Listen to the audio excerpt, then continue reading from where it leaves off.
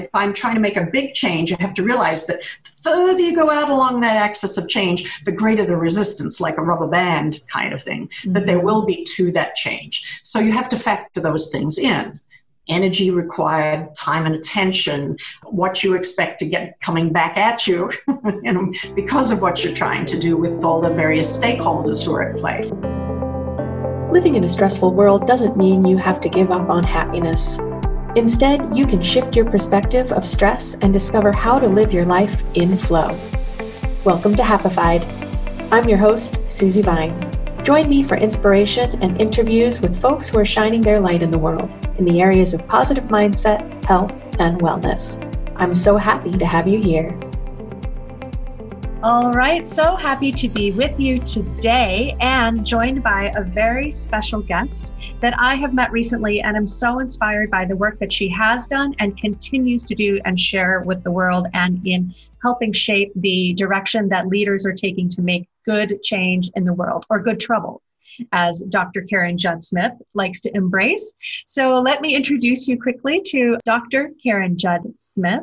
She is a best-selling author, mentor, and host of exceptional TV online series, and connects the human elements of challenge and change across our diverse endeavors, communities, and planet within stories from today's leading change makers. Originally from Australia, but a longtime resident of the US, Karen holds degrees in physics, history and philosophy of science, and theology. She is the author of 3 books, Change It Up, Making Your NGO's Advocacy Powerful, and United Nations Unlocked, which cover key elements of personal level and organizational and global level change leadership. Now, stepping away from almost 20 years in the global policy and advocacy work in crime prevention and criminal justice, she's focusing on the pivotal social and tech entrepreneurial communities to 10x their leadership capacities. Karen is passionate about supporting the competent, resilient change leaders that are the key to our collective future. She consults, coaches, and trains leadership teams and entrepreneurs in what she calls transilient leadership that builds the 4 major capacities of unstoppable, adaptive leaders. Karen now lives in the Bay Area, where she closes out her work days with preferred daily VR fitness regimen of Beat Saber, and she loves sharing meals and game time with her husband, family, and friends. Thank you so much for joining me. Welcome, Karen. Thank you very much for having me, Susie. So I'm fascinated at this diverse selection of your focus of study. I love people who are just like intrigued and follow where their curiosity leads them. So how do you feel that those areas of focus weave together? Well, growing up in the country on a farm, part of what you have to do is figure out how to do everything. So it's a very practical environment. And so, of course, when I enjoyed math in school, and then that led me through, and I didn't like history and things like that. But anyway, so then I got into physics. Now, one of the key aspects of physics really is that you look at the universe. It's in all of its complex diversity, and you distill it down where possible to the most simple, elegant, essential formulae. So that process was ingrained in me from a very young age. So I'd look at the stars, but I'd want to understand what was there, or try to imagine, whatever, all of that sort of stuff. Then you go on into university. I studied that there, and then you realize that, well, that's very nice, but there's this whole human element of life. The universe is there. So I pivoted a little into the area of history and philosophy of science. And so, of course, there you start to look at the areas of ideas and how ideas change and how they've revolutionized our life. Ideas, whole paradigms. And that, of course, was looked at through the lens of science at the time. So all of these things are going on. And of course, while I didn't go to church a lot, from a very early age, even though I explored Buddhism and being in Australia, explored a lot of the spiritual and new religious movements, from meditation to Buddhism, Hinduism, even transcendental meditation. This is back in the day. So all of that was part of my life, one way or another. And so then physics to history and philosophy, it wasn't such a big pivot to go to theology, in actual fact. So then I went in that direction. But of course, then life happens and you get out of I got my master's there. I didn't do my doctoral program until a number of years later on peace and justice. And then I did work a lot in the interreligious arenas and mostly at the international levels as I came over to America and then got involved around the United Nations. So that's kind of a long journey from the middle of nowhere on a farm to where I would look up at the sky and see a little plane flying over. And my best friends were kind of the willow tree, the kangaroo, the dog, and the chickens, to where I was walking down Fifth Avenue, going into the UN buildings and beginning to deal with international level issues. So it was quite a journey. There was a lot of stuff in between. But for me, there were these threads that connected all of that, at least. So that was that. And I say that my native desire to always look and find the most quintessential, simple elements in anything, that is still there. I learned that in my science training, and it's still with me today, which is where the kind of thinking and the kind of distillation process that allowed me to come up with the Transilliance framework that I included in my book, United Nations Unlocked, and that enhances that understanding of where we are in our global society, because it has dimensions, kind of four main dimensions, to who we are and therefore the attention we need to pay as leaders and as leaders of institutions. And the institutions can be very small or they can be very large. But as human beings, we are social creatures, so we always make these little little groups, little organizational segments. And sometimes they're very systematic, sometimes they're not. They could be corporations, they could be governments, they could be the local book club, whatever it is. We're social beings. And so we function in these clusters. And understanding the dimensions of our life, even active in whatever entity that we're in, because we're always moving forward, always endeavoring. We're always changing anyway, but then part of what change leaders are, and which is my focus, as you mentioned, then we're endeavoring to make intentional change. And often we're driven by our passions, but then we have to also understand, well, what are the pieces that we're dealing with? Am I forgetting something? Am I paying attention to all elements? Or am I overlooking something that perhaps is right in front of my face, but I'm just not seeing it? Yes, I think that really speaks to the power of perspective. First of all, starting out, well, and as you talk about the way that we tend to organize ourselves into groups and models of society, but to grow up starting out more in isolation, where you have this room to form your own ideas and kind of work perhaps outside or without the restriction of being within tighter, more restrictive communities, and then continue along your journey of curiosity and examination of how these things come together and move apart and form and shape our society. Our history is shaped by the progression of religion. And so I love that curiosity has kind of been the thread that continued through your whole process. Well, I'm still insatiably curious. I can't help myself, and sometimes I undo myself because of my curiosity. I don't keep my focus on the things right in front of me because I go, but what about? Which is worth exploring, in my opinion. But yes, my to-do list never gets shorter. So I can relate to the double-edged sword of being led by curiosity. And so then, did you expect to go into the United Nations like that? Absolutely not. Absolutely not. In fact, the very first time, ending up in New York, and, there's quite a journey there all over the world and ended up in New York. But I did go one time to the UN, and I still remember very, very clearly. It was evening to hear a speech one night. And I remember exploring, as I do, and there are a number of big what are called conference rooms in the UN.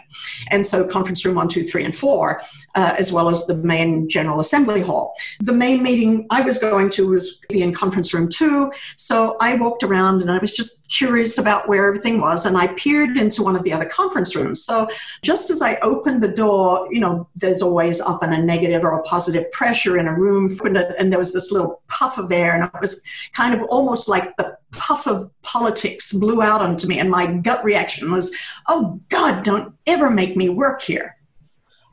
Well, about 2 years later, I was working with an international women's organization that was applying for its Economic and Social Council status. And I was coming into it. I was asked to be the Secretary General of this organization. And so then part of what I did was help with the outreach and the advocacy for that organization to be accepted as a NGO, non-governmental organization with general consultative status. I was representing it and going and speaking to the diplomats, et cetera, et cetera. So lo and behold, be careful of what you say you will never do. That's right. That's a big word. It's a big word, but that explains. So I remember in one of our first conversations, you were talking about your mission to help NGOs know how to navigate the playing field, if you will, of working within the UN or getting their support. So that's where that all began. You actually began through the route of NGO. That's right. And still, I still work with NGOs and with those working in the nonprofit realms, but I also have shifted and include in my arenas those who are working, who have a strong sense of mission, social change mission. So it's not just the nonprofit realms, but the UN is such a complex beast. Even those who work there for years don't know all about the UN everywhere. They're always focused in their little areas, sometimes way too siloed and all kinds of issues there. But I still remember the first days that I would go into the UN, other than having conversations with diplomats, which was fairly simple because we were mostly talking about what I knew at that time initially. But then I would go into the meetings. And I would be sitting in there and I'd be listening to the conversations. People would be speaking about the different topics, about development or about women's issues or about, peace and security or whatever the topic was at the time.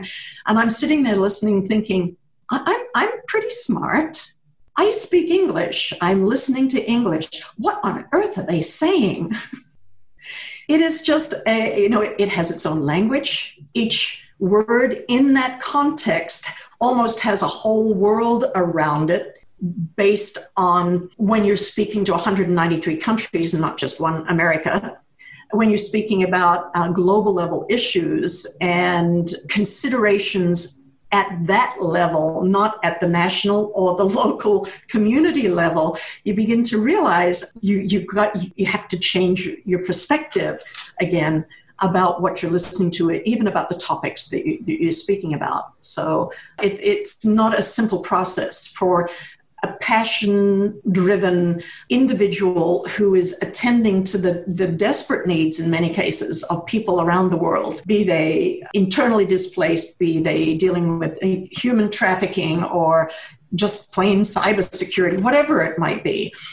And then they're driven by their passion. They go into that level of engagement and seek to make a difference, want to help uplift our global awareness and to bring their solutions to the attention of that community. It's a very complex process. And because I know the process I went through, and it took years. There are quicker ways of doing it, and I can help people even kind of sift and sort pretty quickly what it is that they really want to do rather than test out all the different ways of trying to do it. But it's still a whole area, a new area that people wanting to make an impact at the global level do need to pay attention. It's, have to take the time to learn a little bit of the language and the dynamics at that level of engagement. Yes, and I can imagine that investment, that foresight pays off in spades, because once you finally got the attention of the people that you want to be in conversation with, you don't want to be going back and revising in order to better fit their own goals and objectives. So I think that's tremendous. And I love that you're helping these, because that's the spark, that's the change that we want to foster. And they come I can imagine, with so much hope and optimism, Right. and you don't want them to lose that momentum. So all the better prepared they can be and know what's coming around the corner. Absolutely. Because you have to be strategic there. In any organization, no matter how big it is, you still have to be very strategic in your endeavors. And so it often comes back to clarifying, okay, well, this is what I do well. This is what I think is good for the world. But then you have to understand, well, what is the world already doing? And then what happens when somebody with your plans and initiatives comes to it? What kind of journey do you have to take them through to understand the value of what you've got? So there are so many dimensions to it, but it's both exciting and very boring at the same time. But part of the value of it, it's a little bit like taking a journey to the top of the mountain. You make that effort, you get to the top of the mountain, then you have that mountaintop perspective. Now, you don't live on the top of the mountain all your life. Most people don't. A few people do, but the majority don't. You can't. It's not made for living. But having seen from there, and you come back down the mountain, you have that still, you've got that vision, that perspective, that understanding, you bring that with you into whatever it is that you do. It might confuse the issue sometimes, but having that perspective does change the way you look at things at the domestic level, at the community level. And then you always know that there are these other elements going on, or you even just simply think, well, gosh, I'm having a tough day. But oh my God, I was just talking to this young woman who is helping women and children with basic education in the world's largest floating slum. I was just talking to her yesterday. So it's like my situation, a little perspective here. Okay, I'm good. I'm good. Yeah. And it is, again, that power of perspective. We need to maintain it.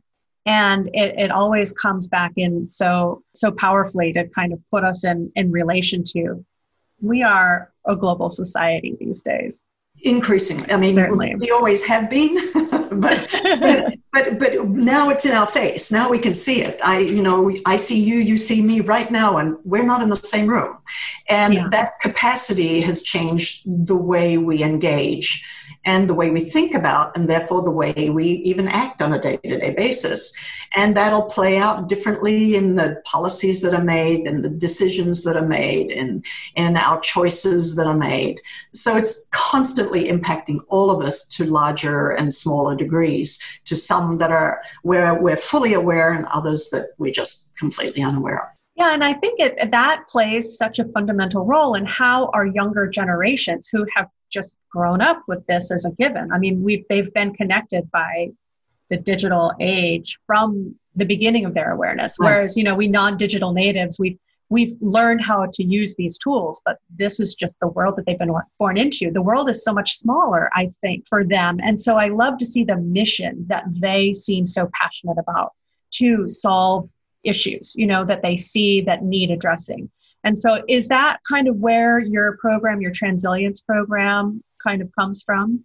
What I am focusing on, or the people that I'm focusing on at the moment, are the younger. What I want to reach and in a way just allow the benefits of what I know to be passed on to some extent to those who are younger, because they are absolutely the future. And I think we need one another. I need to understand their perspective, and I think it's very valuable when they also get some idea of what our perspectives are. And that intergenerational component is very essential for all of us all the time, because one of the things that is not going to turn around and go backward and that is Mr. Time or Mrs. Time or whomever time is, because life moves forward, but you don't really believe that you're going to be the one with the gray hair. It's just the way it is. And I guess my inner kid is still very strong. I still love to play. And as you noted before, my VR sports and stuff like that, but especially those who are in the spheres of technology that is just leveraging change massively. need to have that perspective of the scope of the change that is going on. And I would like them to be thinking about also getting mountaintop perspective so that they have that as they do their they're going to be doing that, creative, innovative work. And the tide of technology is not going to get turned around. It's not going to roll back. So the question is how is it going to go forward? And are there ways that mountaintop experience, that larger global perspective, and not just, the global on the phone perspective of things, might change the way they actually do things and the decisions they make, and even the programs that they develop, the apps they make, the types of rules and algorithms they put into place. And, there are just so many ways in which that kind of thinking can impact at a very practical level our day-to-day lives. And that having that global perspective, that longer-term perspective is critical. Time is a key element of everything. And that's part of my Transilience framework, this paying attention to the time, because you've got windows of opportunity, time and timing is important. But beyond that also, even, for our own health and our life and our lives, where everything has become so push button and immediate, having the capacity to sit still and to be quiet and to get bored, or even to have that experience of boredom. Even in our nervous system, we've got synaptic spaces. There's space. And it's essential to our health and the functioning of our whole system. And so in our days, creating space in our lives, in our relationships, creating space for others to grow and to develop and become not just stuck in the box that we put them in because I've decided who you are and whether you are or not, you're in my little box and there's no room for you to move. There's space that is important, and space in that sense requires a little bit of time, because that's how we travel through our lives and we create that space. We're body-based creatures. And so it takes us time to go from here to there. Space is intimately linked with time. And so that's a piece that we have to pay attention to and be aware of, even for our own health. We need to sleep at night. We need to regenerate. We need to breathe in and out. I mean, at every level. And we need that in our relationships. We need that in our organizations. We need those elements to have a place as well in all that we do. Yeah, I think that's so important to keep in our perspective, because in this instant gratification world that we've, just managed to create for ourselves, we've lost that ability to wait, to expect results, to understand that there's effort and then there's reward. Right. It's not just push the button and get what you've ordered up every time. And it's not just the kids who respond that way. I am now that way. And so I have to pay attention to my own annoyance when things take so long. It's the old adage, how many fingers you pointing at somebody else and 3 are pointing back at you. So I'm not preaching to anybody out there as how do I know these things? I've observed them in me. Yes, and those are the lessons that are so important to share. And that's why I love, the way that you're putting this together and making it available, because we get so much benefit from the perspectives and the life lessons from other people. Right. We don't need to start over and discard history. We need to integrate what we have so we can keep on making the progress that we're capable of. And, we always live with this strange combination of needing to learn the lessons ourselves and learning to stand on the shoulders of others.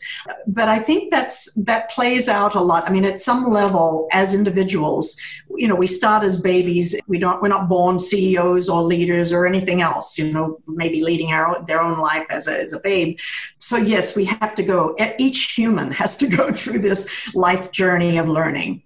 But when we talk about whether it be our families, our organizations, our institutions, that's where then the culture of those organizations carries with it and can bring with it the legacy of what has been learned before. And it's especially through our organizations that we can both encapsulate the best of what has been learned and bring that with us, into the future. So the organizational component of everything is something to pay attention. So even right there, you've got to say, okay, as individuals, we need time to learn everything. We weren't born with any knowledge of nothing. So we do have to learn our way. And especially our social institutions, our organizations, one piece of attention that I think leaders, it's good for them to consider is their culture, and therefore what is optimal for that culture, and what can they allow people the shoulders to stand on in their organization. Yeah, so important. It really has to resonate and speak to and support the culture from which it's right. coming. What are some other aspects of the Transilience that you share? The main other pieces really are going back and recognizing that there are kind of three main dimensions in addition to time. And that is we're always looking for difference. So change is always happening. But sometimes we want to make massive change. Sometimes we just want to make a little bit of change. Sometimes we just want to sustain. And then sometimes there's the kind of the destructive, the deconstruction component to it. Sometimes that's needed. It's not necessarily negative, but there's this continuum of kinds of change. And even to sustain the status quo takes energy. So it's just a matter of saying, okay, where on that continuum of change? And if I'm trying to make a big change, I have to realize that the further you go out along that axis of change, the greater the resistance, like a rubber band kind of thing, that there will be to that change. So you have to factor those things in. Energy required, time and attention, what you expect to get coming back at you, because of what you're trying to do with all the various stakeholders who are at play.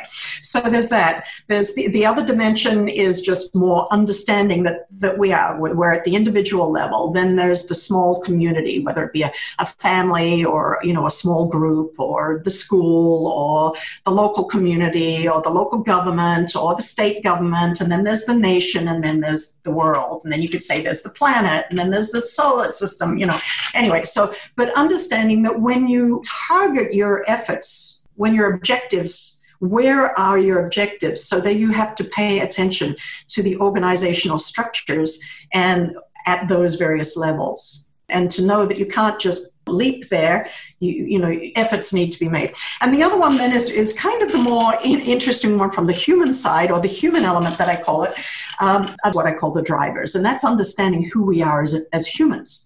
And so I guess the way that I've used to articulate that is by, I call them L1, L2, L3, just for simplicity. And that's understanding that we have, at our fundamental nature, we have our survival system, our body, and our body is our base for everything that we do. It's tied up with our amygdala and our fight and flight and all of those things, and the basic ways our bodies function to keep us alive.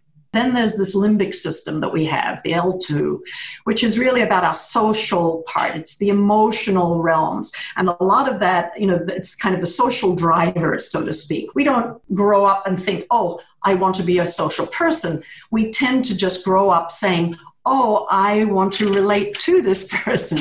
It's not a learned thing. It's kind of built into who we are. And that interrelatedness and our emotional systems in the limbic system, which are, again, pre-rational. We don't think about them. We don't think our emotions.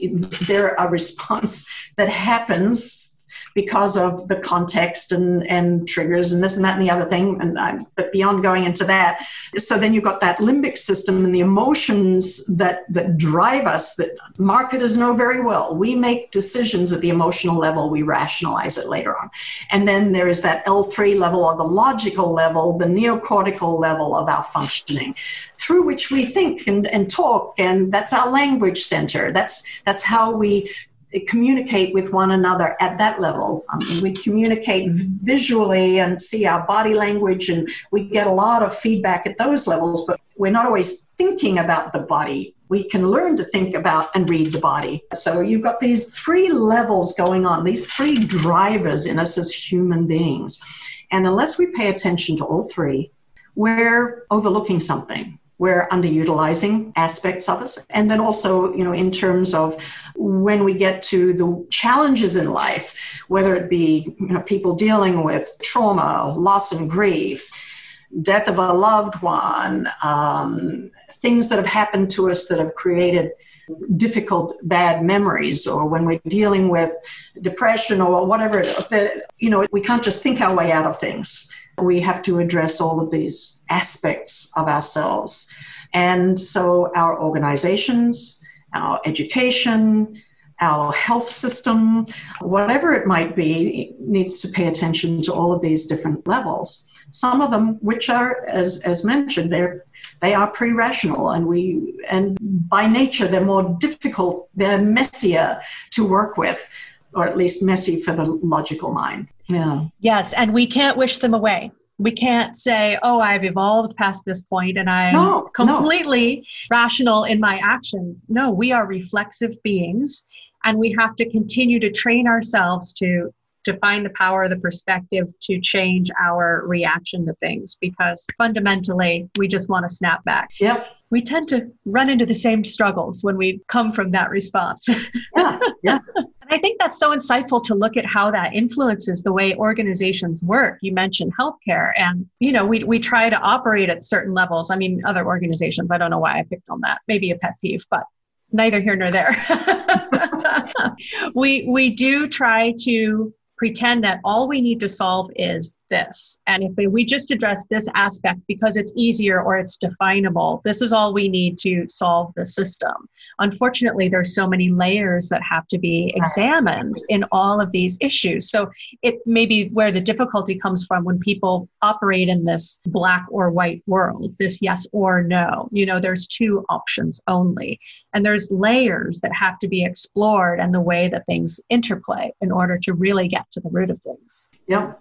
And I think, the health area, I think that's why we see a lot, in the world, where we tend to see there's Oriental medicine, or there's new and emerging medicines, or there's traditional medicine, or there are special words, allopathic, or whatever, the different words that there are, but there's a slightly different focus. When you look at it through that framework of the different drivers or of who we are as human beings, and we didn't get into the concept there of spirit and what that really means, and I'm not going to go there right now. And that's a whole other discussion. But even just understanding that there are these different ways of looking at who we are, are we dealing with, very much, okay, I've broken my arm. This is a very mechanical thing. This is highly, bodily functional. Or are we dealing with emotions? And what do we mean by dealing with emotions? Can a drug, yes, impact it? Yes, but is it dealing with the whole thing? Maybe not. Because by the time, even though it's a little bit like computers are at fundamental levels, they're on-off switches. But looking at the screen, it's hardly an on-off switch. I mean, there's color, there's movement. It's because you build these layers and it becomes more and more complex. And that's part of what kind of life is. And so by the time you get to the emotional lives of human beings, it's not just a matter of, can a physical impact, even by a drug, is not everything about resolving the human element of what it is, of the problem. So, I think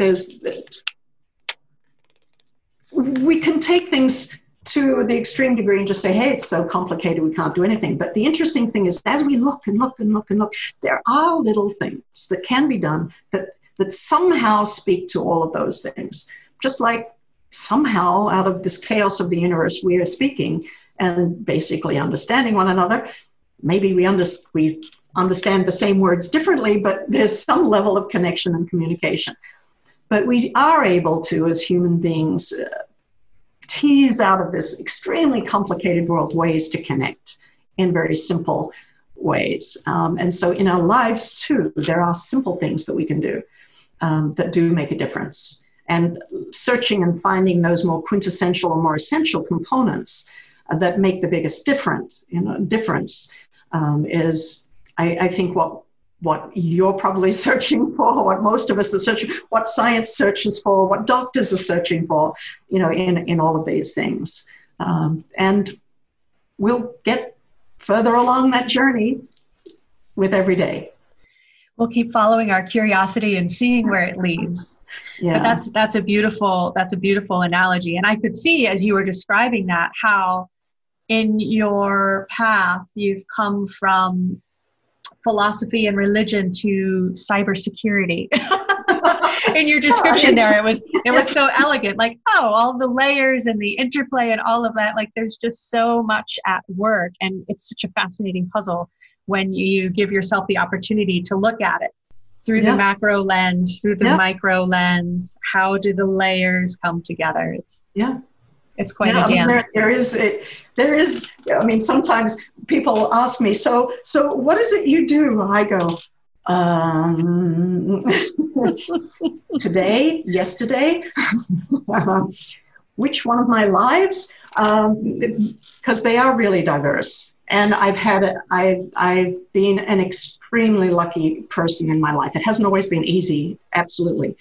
But I've had a remarkable, broad set of experiences. But in the end, I'm a very simple human being. I like to be happy. Yes. And I think that, there's another conversation. We could just book a couple of episodes. I think that people tend to look for an easy solution. I just want to be happy. And they're not willing to look at, again, there's layers and there's pieces that come into this. And it's not always an easy solution. Sometimes you have to put a little bit of effort into being happy. You have to cultivate this emotion. This isn't what we were wired to do.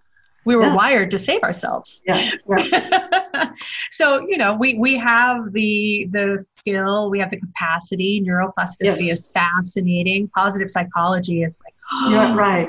So juicy, so that's where we can keep on moving into. And the more we understand, the more we've just found more limits we can push, right? In terms of bringing in more happiness and play and creativity. Yes, all the best absolutely. Of life. And some of my friends know that she always wants to have fun. She always wants to have fun. And fun for me doesn't always mean not hard work. I mean, hard work is sometimes the most fun because it's fulfilling and it's meaningful. So I guess I've distilled it down to one, a 3-letter word that sounds like it's pretty thin, but for me, fun needs to be meaningful and pleasing and satisfying and all of those things. But I really do like to have fun and laugh but a lot of that is in moving your body. A lot of that is just, is allowing, because when you're the happiest, the natural thing to do is to get up and get up and dance. It's a bodily thing. So I like to remember to remind people our body is our base. It's wonderful. Our bodies are amazing. Amazing. Yes. Highly improbable and miraculous beings. Yeah. And I guess that really was driven home when I first went through the process of becoming a mom. And because I knew that if it was up to this part of me, that baby would not have come into the world. There's no way it would have happened. So, but somehow, all the systems and all of the stuff that is needed to make, to allow, to prepare for, and then to go through, and then to birth, and then live with them. But well, I love my kids deeply, but no, it's that process of creating a new life was just absolutely stunningly miraculous. That's when my hat's off to my body. I mean, it's almost like there's this part of me here and the body part. My hat was off to to my body. I mean, I'm just amazing. Our bodies are amazing. Yeah, what a beautiful example of just how, if we operate within our own perceived limits, we'll never have any idea of what we can accomplish. We really do have to open up and let the experiences come through us and be able to respond and support and facilitate and let the magic happen. Yeah, sometimes it is. It's allowing the magic to happen. Yep, absolutely. Tremendous. We've covered some ground in our conversation. Is there anything else? Oh, no, I've had a tremendous time. Is there anything else you'd like to share just in terms of maybe how you restore yourself at the end of doing all that you do, all of these different, things that you're called to share? How do you come back to center? An important part of it these days, especially since my second son introduced me to VR a number of years ago, virtual reality gaming, and then got me and my husband a headset for Christmas a couple of years ago. I played VR, but just that movement and energy is really important. But each night also it's going back over the day and remembering those key points of gratitude for the day, just making that as a discipline in the mornings, in making plans for what I will do. But I know that one of the questions that you like to bring in your podcast, I think it was, what is some kind of tool that you have for relieving stress? And I just wanted to bring this one that plays into the whole concept that our limbic system doesn't function through language as much as it does through images, that it's kind of language. And many times a lot of our stress and our strain is holed up in our limbic system, in the emotional realms. So one way to deal with stress, and usually stress is associated with another person, right? Usually. And a way of dealing with that is to just simply imagine that person or a situation, picture it, and then shrink it way down till it's tiny, tiny, tiny, tiny, tiny. And even as the shrinking, as you're imagining that person shrink down to a tiny, tiny little, even if their voice goes commensurately up into the, to the point where poof, they disappear. Just what it takes 2 or 3 seconds, and then to breathe in and breathe out. Allow, just put it in perspective. Put your stress in perspective. Make it small. You have the power to do that. It's very simple. But it's just one little tip. It's not going to solve every issue in life. But sometimes there are those moments you just need to get a grip on something. You just need to get it out of the way so you can get on to the next thing that is important for you to do, and you shouldn't be walking into the next meeting like this. So that's just a little exercise that you can make yourself sometime. I love that. I think that's terrific. Putting stress in perspective, way far away. Terrific. Something that you can flick away, right?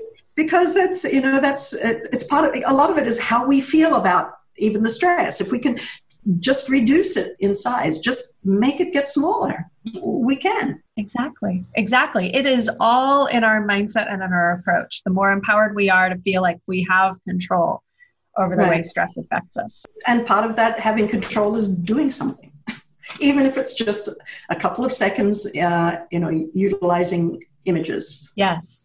And your gratitude practice is one that from so many different sources, it comes back time and time again. And so I think people tend to think, oh, what can a little bit of gratitude practice do? It's really supporting that neuroplasticity. It's training your brain to look for the things that we're grateful for. Feel that. Right. And I think part of it, what it is that as you feel the gratitude, you take the time to feel the gratitude. That's actually something you do in your body again, or it impacts your body. So as you take the time, it's a discipline. Okay, this is the time. You think the thoughts, write them down, or whatever it is. And you spend that moment feeling the gratitude. That has a calming effect on your body as well. So it has real hormonal, chemical consequences. And that's good. Exactly. And back to the importance of time, the relevance of time and space, and letting those emotions. Giving and just allocating that time to do that, to pay it that kind of attention. And if we don't have time to do even that, what are we making time for? What are we allocating our time for in our day? And time is something we can never get back. It's the currency of our lives, more important than the dollars and cents, because we can't trade dollars and cents for time. So what we do with that day, how we allocate that time, and do we have enough even just for that kind of focus and attention? And because it's just another way to take a breath. And we need to breathe. It's healthy for us. It's helpful. It makes us happy. And we all want more of that. Call that in. Wonderful. Yeah. Thank you so very much. I appreciate your joining me to share this episode, and I look forward to talking with you again in the future. Thank you, Susie. It's been fun, meaningful and enjoyable fun. Stay well. Thank you. Thank you for tuning in today.